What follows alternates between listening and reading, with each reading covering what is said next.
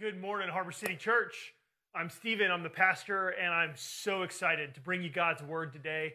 We're in the midst of a series, and the series has some edges to it. It's called Why? And we're looking at God and suffering, because for so many of us, God and suffering don't fit together. In our experiences, our suffering causes us to think that maybe God is not here, maybe God is mad at us, maybe God has abandoned us. And when we actually look at the Bible, though, the Bible wants us to bring God and suffering together. When the Bible does that, it does it in a very, very wonderfully human and real way. There isn't just one verse that you can take out of the Bible and use it for every situation where suffering is happening. The Bible is much more human. It's much more nuanced. It's much kinder to us. It recognizes that there are different kinds of suffering. It recognizes that there's all different ways that we want to address suffering. And so this series is us looking at some of the different voices in the Bible that complement one another to give us the fullness of who God is in response to our suffering, to strengthen us to be able to give more than just a pat answer to someone else who's suffering or a pat answer for our own soul. What we're doing with this series is we're looking at highly nuanced and different responses that God wants us to have so that we can join Him in our suffering. And maybe we could say so that we would see that God is with us in our suffering. And so last week we saw the place to start. We looked at Psalm 23 and we saw that this psalm, it faces the reality that suffering is real, but also reminds us and preaches to us that God is even more real and that God is with us in the midst of our suffering. And so we want to be real about suffering, but there's something even more real, and that's that God is with us. And so today we're going to ask the question, and this is the title of our message: can we find joy in suffering? Can we find joy in suffering? God says yes.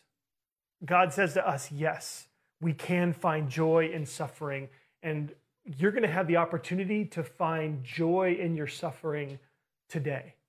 In this message, God is going to invite you to have joy in your suffering. And so we're going to read James chapter 1, verses 1 through 5. We're going to read all the way through it, and then we're going to go back over it and kind of walk through the verses one by one. And so this is James 1, verses 1 through 5. James, a servant of God and of the Lord Jesus Christ, to the 12 tribes in the dispersion, greetings. Count it all joy, my brothers, when you meet trials of various kinds, for you know that the testing of your faith produces steadfastness. And let steadfastness have its full effect, that you may be perfect and complete, lacking in nothing. If any of you lacks wisdom, let him ask God, who gives generously to all without reproach, and it will be given him. So this is God's word. So I want to just walk through these verses and help you see how the Bible, how God wants you to invite Him into your suffering and even to find joy. So it begins with verse 1, James, a servant of God and of the Lord Jesus Christ. Most scholars believe that this is James, the brother of Jesus. And I love the humility of this. I love the humility that even though James could have said, hey, I'm his brother, listen up. That's not what James does. James identifies himself merely as a servant of God and of the Lord Jesus Christ. Humility there. And then he's writing this to the 12 tribes in the dispersion. Now that might be confusing for a lot of us who are maybe new to the Bible. The 12 tribes in the dispersion. This is James saying that the Christians that he's writing to are actually the new Israel. Okay, the 12 tribes, this is a reference in the Old Testament. The nation of Israel was made up of 12 families.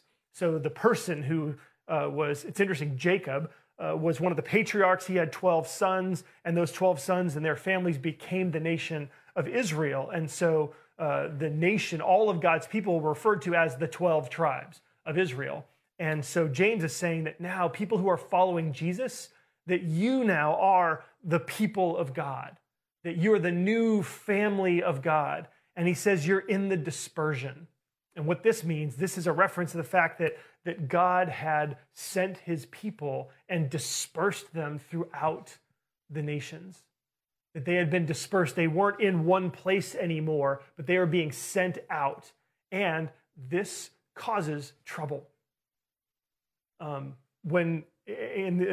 this was trouble for them, and it's still trouble for us, because we also live in a world that's very different from us, because that's what happened as the people are dispersed. As God sends them out, they find themselves in very different cultures with very different kinds of people who have different values, people who have different behaviors, people who do things, different sense of right and wrong. And so being in the dispersion is a recognition that the lives that God is calling us to live are in the midst of people that don't agree with us. They're in the midst of people who do things differently from us. And this is important because this is reality. This is reality. God knows it's difficult. And so he says, you're in the dispersion. He's saying, look, I see it. I know how hard it can be. I recognize that you're in the midst of a culture that often is moving in the opposite direction that you're trying to go. You're trying to follow me, and so much around you is not. And so you're ostracized. You're made to feel weird. You are silenced even at times, made to feel like you can't share what you think or how you feel because it's just going to run against the grain of where everybody else is. And so if you feel that way about life, if you are struggling at all because the world that you live in, the city that you live in, the family that you're living in with, the friends that you have, if they're in a different place, God says to you this morning, greetings. He says, I see you and I'm with you. God's word is powerful and it speaks to us. It's speaking to us right now, today. Verse 2, count it all joy, my brothers. And brothers was just back then, they just said brothers for brothers and sisters. And so it includes men and women. Count it all joy, my brothers, when you meet trials of various kinds.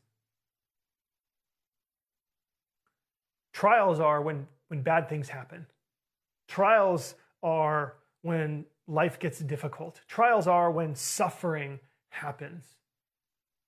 Anytime anything happens to you that you don't like, that you don't want, that can be a trial. Anytime there is a shaking up of your life, an unsettling of your life, that is a trial.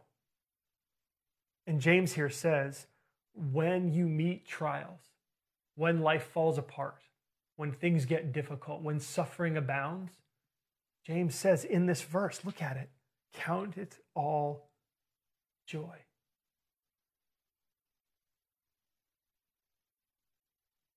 This is one of those places where when you read the Bible, you can feel like it might be out of touch with reality. You might feel like this is describing something that seems impossible. Count it all joy, my brothers, when you meet trials of various kinds. This is God's word to us today. It's a command. And so usually the commands are given when these are things that we wouldn't do on our own. And so, and that's the case here. Count it all joy, my brothers, when you meet trials of various kinds. What is joy? I think sometimes this word joy can get confused. So let me just give you a definition. Joy is, let's see, I've got a definition here. Joy is, it's the good feeling you get when something good happens. Okay, pretty simple. Joy is the good feeling that you get when something good happens. Now, I know that in the Christian church, there's a lot of people who have tried to redefine joy because they want to be able to have joy when they're not happy. And I totally understand that. It makes a lot of sense, right? Because if we're supposed to have joy when we're suffering, right? If we're supposed to have joy when life falls apart, how is that possible, right? And so they say, you know what? Joy is, it's not happiness. It's different from happiness. Joy is this sort of deep-seated confidence that God is still in control when life falls apart. And so you can have joy even when you're not happy. And that sounds great. It really does. And there are lots of people who have grown immensely because they've taken that definition of joy and tried to work it into their lives where and we're going to talk more about that with this passage as it goes on. But the problem with that interpretation of joy is that it's just not what the word means. It's not what the word means. Joy means joy. Like joy means happiness. It really means happy. That's just what the word means. And you can try to like work it around. And I recognize like the concern is, well, wait, I can't do this then when I'm suffering. And so now I'm excluded from this passage and maybe others. So the Bible doesn't actually work for me. And maybe God is out of touch or out of focus with reality if this means happiness. And I want to offer you a different way. I want to offer you another way to actually take seriously what the word means. So it's the word, it means happiness in Greek. So that's what the word means. And so how can we have joy when we meet trials of various kinds? I'm going to tell you that the Bible is full of people who can feel more than one thing at once. The Bible is full of people who are so real about the pain and the suffering that they're going through, but they're also so convinced of the reality that God is at work in their lives, that they can be both happy about what God is doing and honestly sad, depressed, frustrated, angry about the brokenness of their lives and the suffering that they're going through. And so what James is telling us here in this verse, he's saying, count it all joy when you meet trials. He's saying, be happy. Realize that this is a time for you to be happy. And again, we gotta like deal with the objection. Like, how is it possible to be happy? How is it possible to have real joy? Like to feel that good feeling you get when something good happens. When the definition of a trial is that it's bad, that something bad is happening. So how can we say that we can have joy? Verse 3 explains. Verse 3 begins with the word for, and the word for means because. And so James is going to explain himself. James knows how difficult this will be. James knows how counterintuitive this is, and so he explains. He says, for you know that the testing of your faith produces steadfastness. So what James is saying here is that when trials come, trials actually test our faith. So, testing your faith, what does that mean? Well, when bad things happen, we find out if you really believe God or not, if you really trust God or not. We find out if you believe that God is in control. We find out if you really are going to honor Him in your response to your suffering, in response to your trial. And so it's the testing of your faith. We're looking here at, it's an opportunity to see if your faith is genuine. And so when this happens, he says the testing of your faith produces steadfastness. And this is a word that's, I still remember the first time I ever heard a message about this passage. I was in college, and the college pastor described this. He said, steadfastness is a word, it's a Greek word, it's hupomone, or hupomene, I think. Yeah, it's hupomene, hupomene, and it's a compound word. Hupo means to be under. Okay, it's to be under. And mene is the word for abide. So when Jesus says in the Gospels, abide in me and I in you, and you'll bear much fruit, I'm the vine, you're the branches, in John 15, he's saying, like, you need to remain with me. You need to live with me in you. Like, your presence, Jesus, your presence in me makes me bear fruit. Like, there's this idea, and he says it's abiding, that we're abiding in Christ. And so hupo mene, so abide is mene, hupo is under, and so we are remaining under. And so what does this mean? Well, the idea here, the picture is that trials and suffering, when bad things happen, it's like weight added to us. It's like we're carrying a backpack, and when a trial hits, 20 pounds goes into our backpack.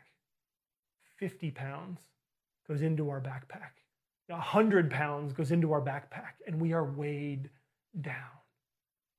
You feel this, right? Like you understand this. Like when suffering happens, you feel like you're carrying around this weight. You feel like you're carrying around something that's broken, and it's part of your mental thinking, and you just can't stop thinking about it. And it's hard to, like, everything's different because you're going through this suffering, right? And so this happens, and being underneath that weight and living your life, that's what steadfastness is. It's the ability to actually walk around with this added weight.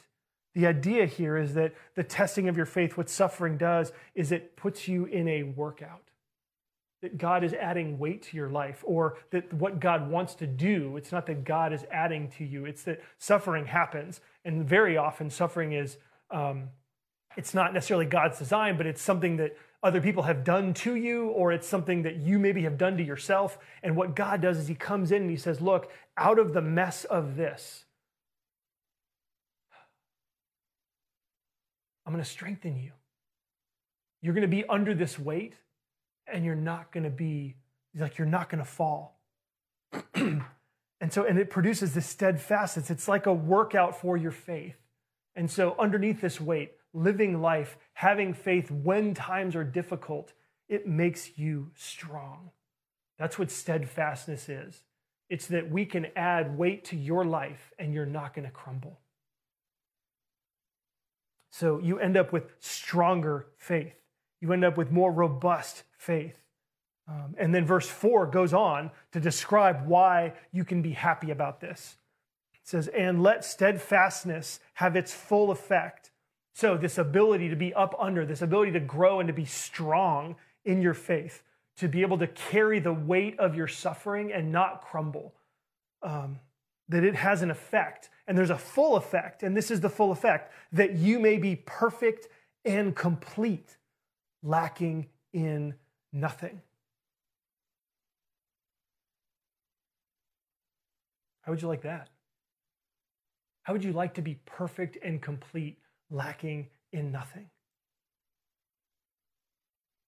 And it sounds too good to be true, right? And when we think about perfect, we tend to think like without error, completely perfect in every way. That's not really what the Bible means when it uses the term perfect.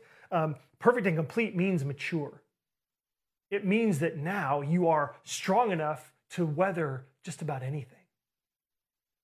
That once you go through the workout of your faith, once you go through the weight training of life, and you continue to believe, you get this steadfastness and you become able to withstand anything.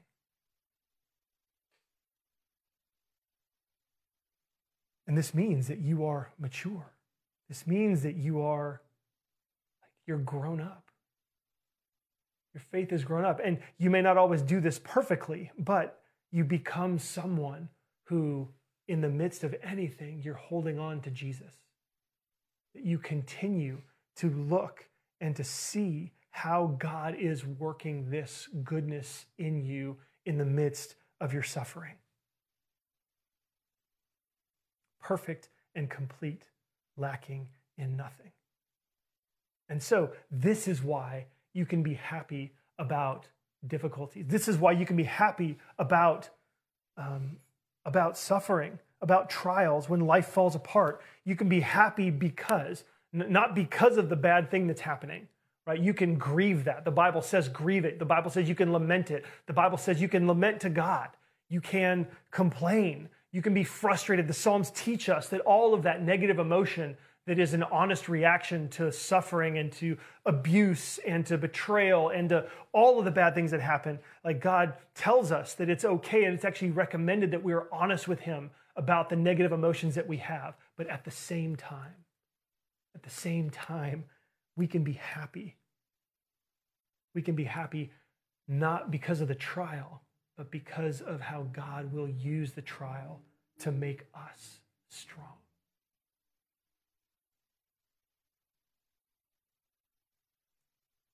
And in the midst of this, very often when things fall apart, we don't know how to respond, right? We don't understand what exactly it is that we ought to do. And so then verse 5 fills in that gap. If any of you lacks wisdom, let him ask God.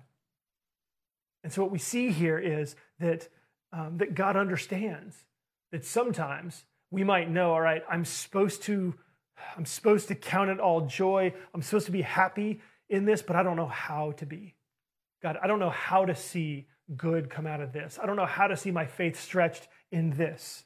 And so James is quick to say, and if you lack wisdom, if you lack the ability to know what to do in this situation, ask God. Ask God. And he paints us a picture of God here. This is God who gives generously to all without reproach, and it will be given to him. This is kind of a weird, generously to all, that makes sense. This means that God is eager to give you what you need in the situation. God is eager to give you this wisdom. He's eager to tell you what to do. He's eager to show you how he is using this trial to strengthen your faith and produce steadfastness. He's eager to show you how in this process you are becoming perfect and complete, lacking in nothing. He's eager to show you this. He'll do this, and he'll give you generously his wisdom without reproach. That means it's the opposite. It's God is not this person who has all of these resources, and when you ask him, he's like, again? Dang it, I guess I'll give you something. I guess if you don't have this, you should have it by now. I mean, how many times have you been through this, right? Like, that's not God's disposition. It's without reproach. He doesn't despise us for coming and asking him. In fact, this prayer is what turns this whole process into communion. This prayer is what turns this passage into us drawing closer to God. Some of us know that this is what happens. And so when trials hit, we know that we're supposed to, at some point, as soon as we possibly can, go to God and thank him not for the trial, but for what he'll do in the trial. And others of us just have no idea what to do. And so James says, ask God. Go to God and ask him, and he will give you the wisdom that you need.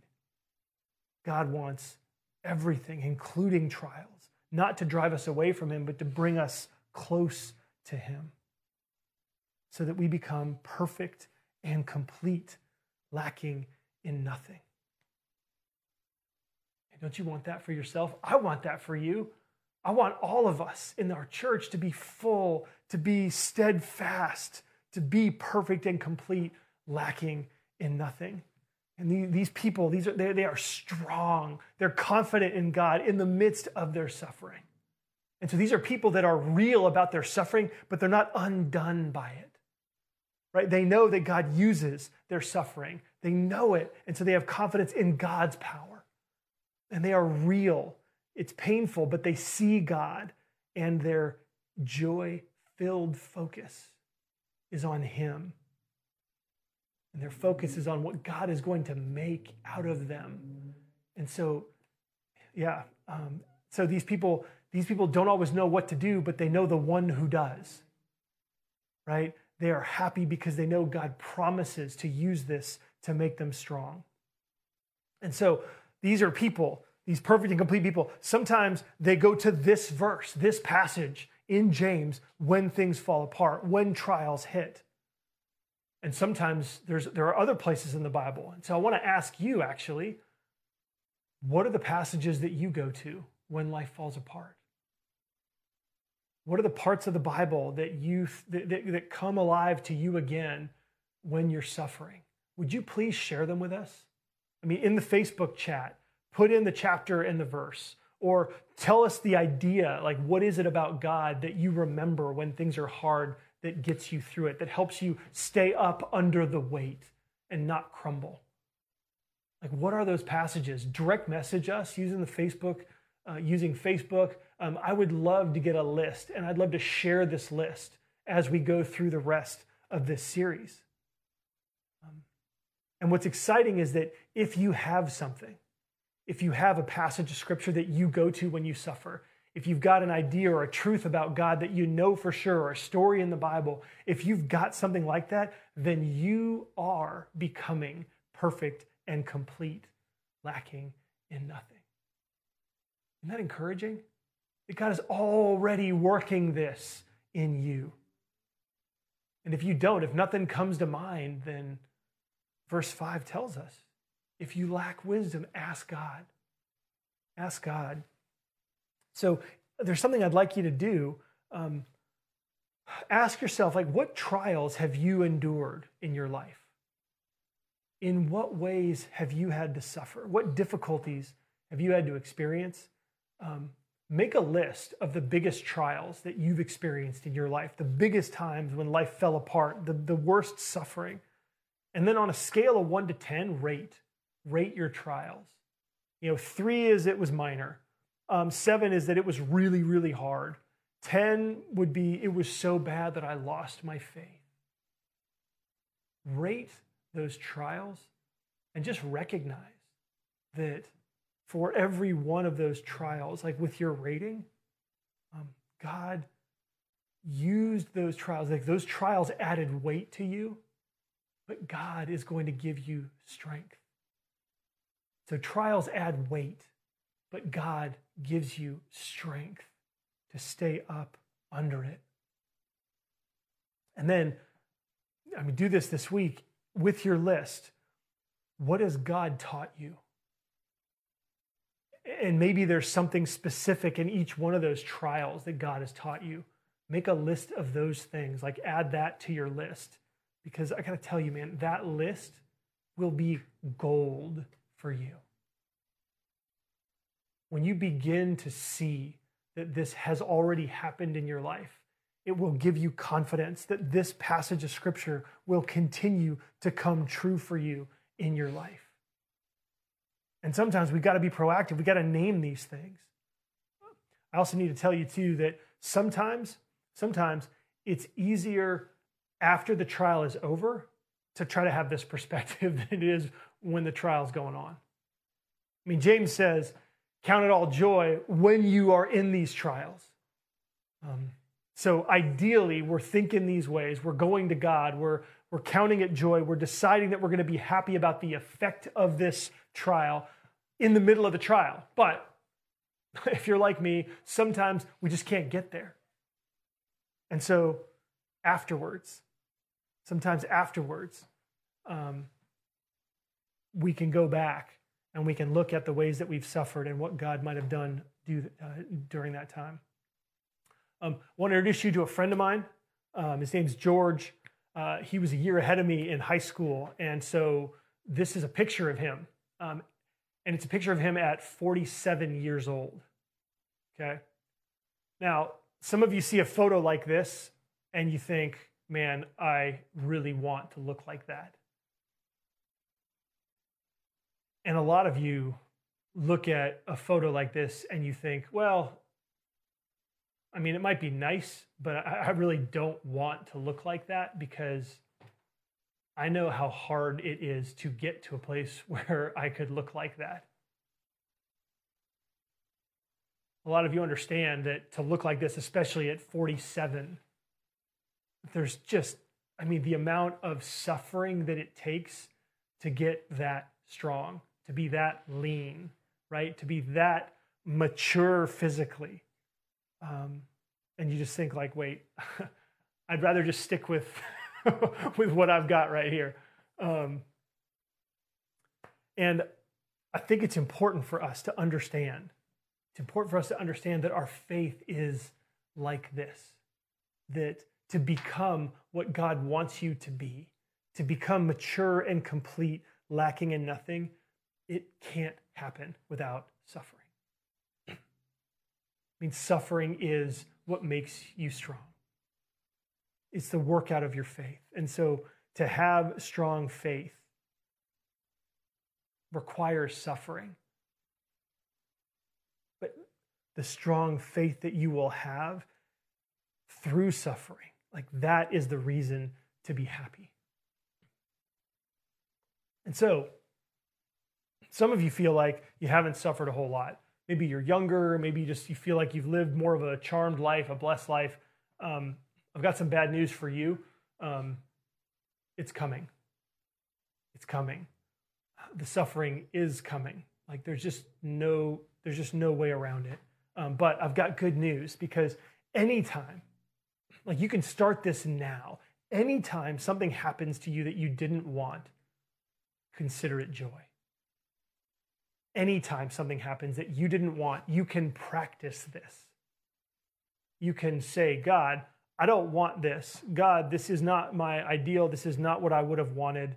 But God, how can this give me steadfastness? How can it make my faith strong? And if you can't see, ask God. If you can't see how this could make your faith strong, ask God. And God will meet you in that situation. And it could be as minor as, I can't find a parking space. I'm telling you that when you react like this, and you just ask the question, God, how can this make my faith strong? How can this remind me of who you are and the goodness and the maturity that you're bringing to me? God will meet you in that place, and you'll find that he's real. You'll find that his perspective on things is different from yours. That his desire for you to have patience, his desire for you to have steadfastness is more important than you getting what you want in life. And you will start to become that person the moment that you ask this question of God. The moment that you say, God, how can you use this to strengthen my faith? That moment that you ask this, you start to become perfect and complete, lacking in nothing. And the reason this is so important is because you instantiate this. Like you do this once, and the moment that you do it, you begin to become the person who does this. And so in that time where you ask the question, God, how can I be happy because of what you're going to do with this trial? You become a person who asks, God, how can I be happy? How can you use this to give me steadfastness in the midst of this trial? And that's what it means to become perfect and complete, lacking in nothing. Now, most of us in our church have gone through a lot of suffering. Most of the people in our church. And I see you. We're not together right now, but I see you. I know you by name. I know you. You're part of our church family. And I know how much you've suffered. I'm thinking about your suffering. I know how many trials and the extreme nature of the trials that you've experienced. I see you, and so does God. And some of you have responded to your trials, and you've done this. You've done what James says. You've considered it joy, not because of the suffering, but because of what God has brought through the suffering. Some of you have done this. But whether you did it right or you failed to respond like this, whether you got angry with God or sinned against people, whether you hurt yourself, today is the day for something new. Today is the day for you to be renewed. Today, I want you to find joy in your suffering. Today, I want you to find joy in your trials. And so, right now, in this moment, would you pray, God, could you show me how you've used this in my life? God, can you show me how you've strengthened my faith and trust in you? Can you show me how my faith has gotten stronger in the midst of this? I promise you, God will answer this prayer and he will show you.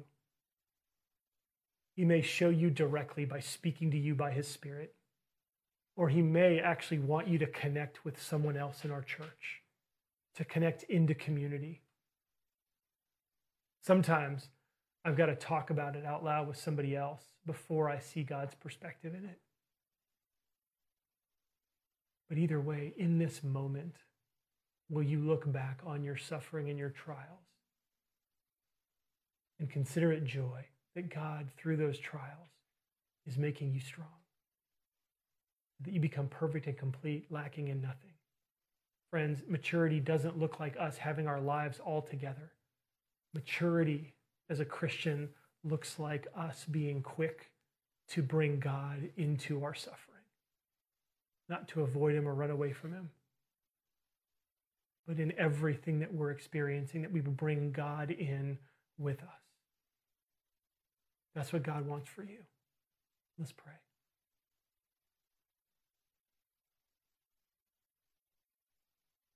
Heavenly Father, I want to lead our whole church, our family. And so on all of our behalf, we thank you not for the trials, but we thank you for being a God who can bring good even out of trials. We thank you, God, for being powerful enough to not let us go, for being loving and forgiving enough to graciously share with us your perspective and your wisdom. God, thank you for the steadfastness and the endurance so that we can stand up under the weight. We're sorry that when we fail, for the ways that we ignore you, run away from you, God, we want to come back. Thank you that we can come back now and know that you are with us, even in the valley of the shadow of death. God, we see the maturity that you have built into us through this. We want more. We want more, God. We know your work isn't done.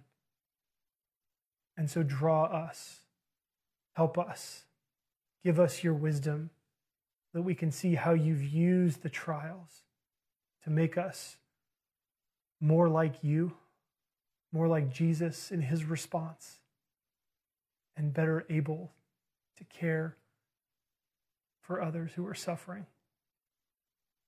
Make us these people. Join us in our suffering. We pray this in Jesus' name. Amen.